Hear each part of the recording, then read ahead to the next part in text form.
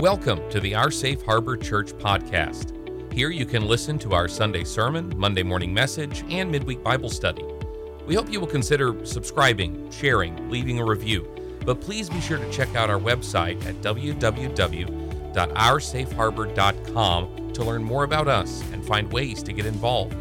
Our Safe Harbor Church, we are with you wherever you are.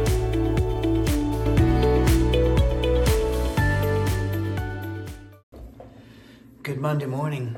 Sometimes when questions come in, I shove them to the side, put them on a list, because the answer won't take us an entire Monday morning message.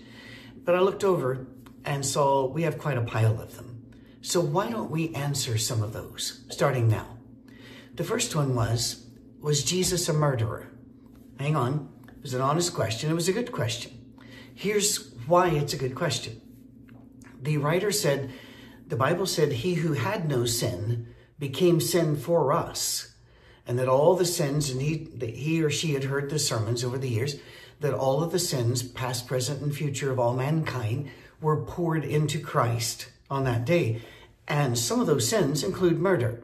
And we could do the long list here, but we're just going to let murder be the stand-in for all of the horrible sins, plus all of our sins we think aren't quite so bad.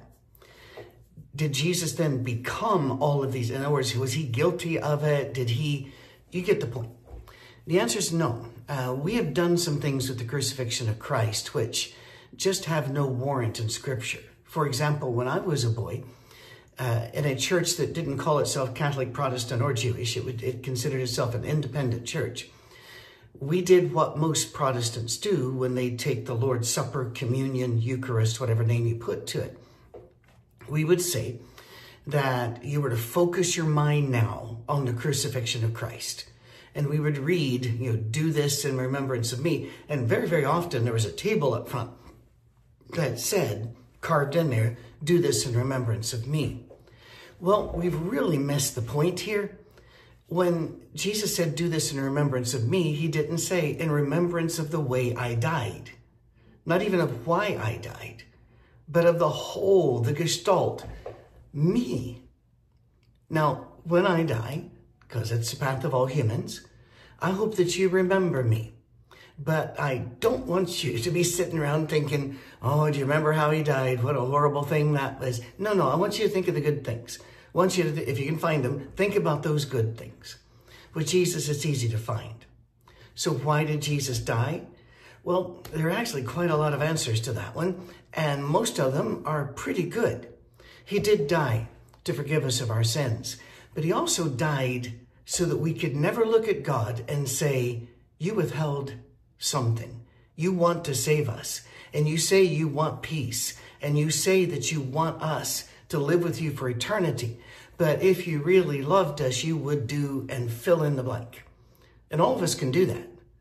You would have made us healthier. You would have made my family better. You would have made me get a better job. You wouldn't let me have lost my job or whatever. We fill in a lot of blanks. But God's able to hold out and say, I gave you my son. And even after you dealt horrifically with him, I still forgave you, and so did he. We have given you the best, the top, more than you could ever ask for. So, was it just to prove that? Well, no. You see, more than one thing can be true at once. But that's a major part of it. It's a huge part of it. And to reduce the crucifixion to substitutionary atonement. In other words, we were guilty, somebody had to die, so Jesus died. There's a whole lot of truth in that and a lot of scripture to back that up. But it's not the whole story. He died to prove that death no longer is a threat to us. Remember the resurrection? Pretty important to remember the resurrection.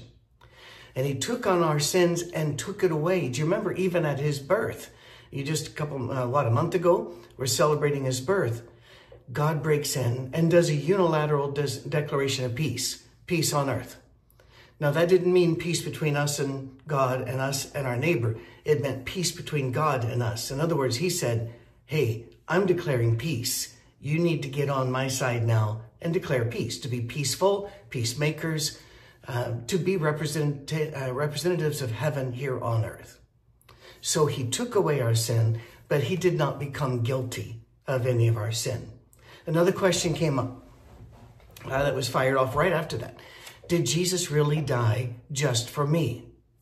Well, no. He died for everybody. And I've heard it all my life that if there was only one person on earth, only one person ever made, Jesus would have died for that person. And, actually, I believe that's probably true. But I just cannot fathom a plan that God would have that would require just one person. So, did Jesus die for Patrick? 100%. Absolutely. Not only did he die for me, he overpaid for me. Our salvation is filled over, spilling over, tamped down. We are saved to the uttermost. But he also died for everybody else. His intention is that all are saved. He is not willing that any are not saved. So take very great comfort in knowing Jesus did die for you. And forgiveness of sins and peace with God is there on offer for all of us. But you don't have to feel super guilty. I'm the one that put him on the cross. You're not that powerful. There were a whole lot of things put him on the cross, and love had a great deal to do with it, and proving the love of God had a great deal to do with it. But not just you. And then it could go the other way as well. Jesus died for me, and you will every now and then, not often, but every now and then run across somebody that, will, they get arrogant because they're Christian.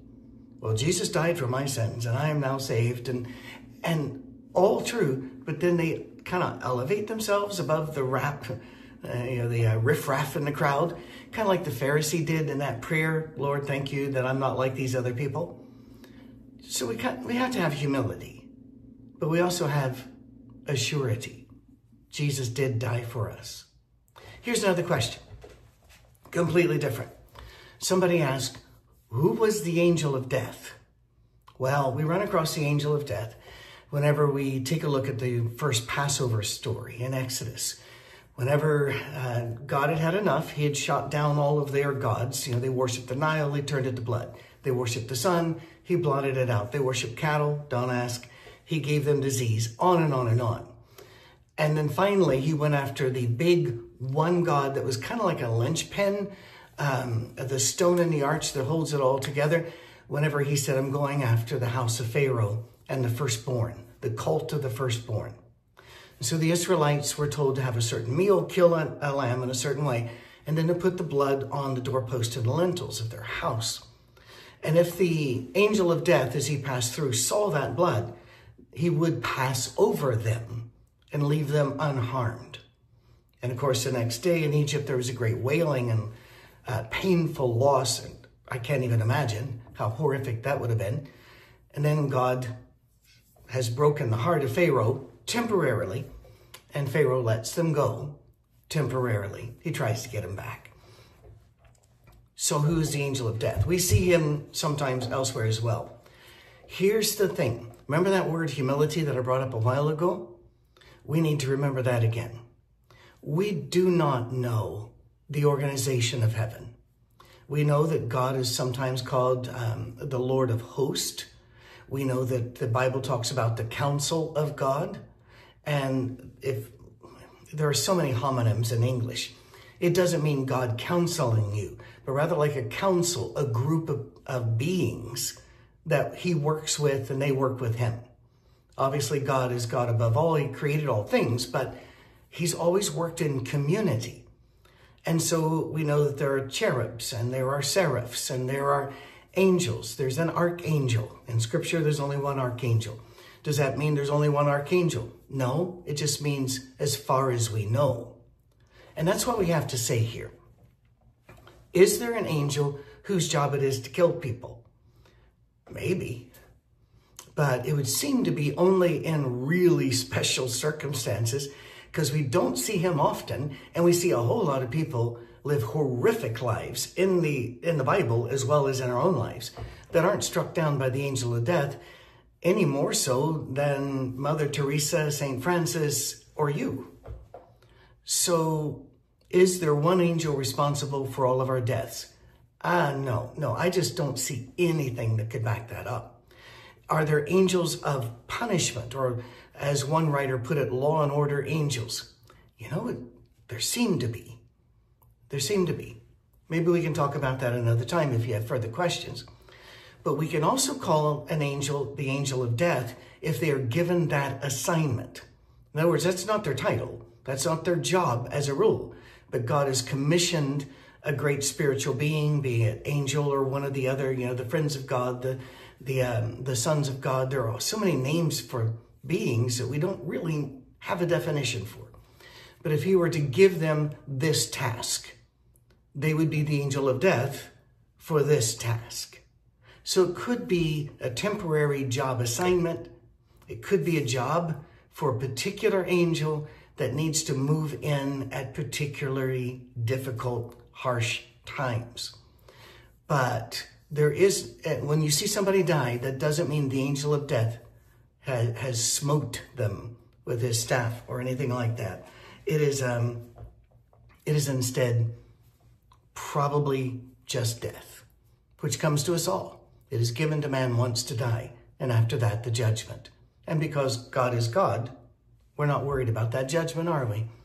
Because we latch on to Christ and we try to be little outpost of heaven. Last question here so we can get in under the 15-minute mark. And that is, what about incest? That was a really wide open question. In the scripture, incest was not forbidden by the code of the law until you get to Leviticus and Deuteronomy. And then they go very, very specifically on who cannot marry who. Now, the standard answer is, and I don't know the full answer, all right? The standard answer is that when God created mankind, he created us pristine and perfect genetically. I think there's probably good reason to believe that. I don't think he created us with faults in us. However he created us, we're human beings and we're run by DNA. And we know that DNA does collect what we used to call garbage. But now we're finding out a lot of that garbage is actually still useful, but also some faults and some errors, and genetic diseases are out there. And genetic predispositions are out there. We can also talk about epigenetics one day if you want to. Just be aware, on the internet, 99% of what you see about epigenetics is either hopeful feeling or quackery. So, be careful. What about, why not the incest? Well, most of us go, ooh, even with the thought of it. But if there is a small community that inbreeds for too long a time, genetic issues do arise, and they are serious. And therefore, this small community, because that's what this was, these were tribes, and they weren't always united. And so the tribes were in a pretty tight community. If you remember, Abraham and Sarah had to send to a far country, basically, to find a wife. And that was, far country could have been, 20 miles away. That would have been a far country. To another gene pool, although they knew nothing of genes. Because even back then, the law that they had been given by God said, no, you can't marry this close. And it was a protective law. Now, by the way, as we close this up, I need to really state I'm against incest in all of its forms. That said, we found in studying these closed groups, genetic defects are not nearly as common as we thought they would be, but they're still an issue.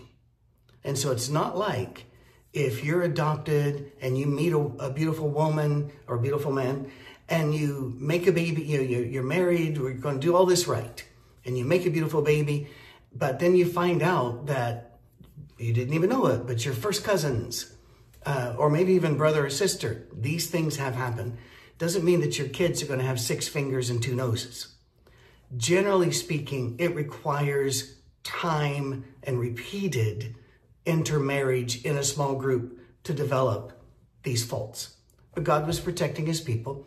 And I'll close with this. So he gave them very restrictive laws and complicated laws without explaining why. When we read Leviticus and Deuteronomy, we know why. We can see this and go, oh, that protected the bodily integrity of the tribes. They didn't know that.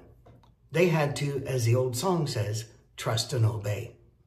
Hope you enjoyed this rather odd collection of questions, and we have more, so we may do more next week. God bless you for supporting us. I pray that you have a wonderful 2024 and that our Safe Harbor continues to grow. Share us, subscribe. There are people out there that need this. God bless. Cheers.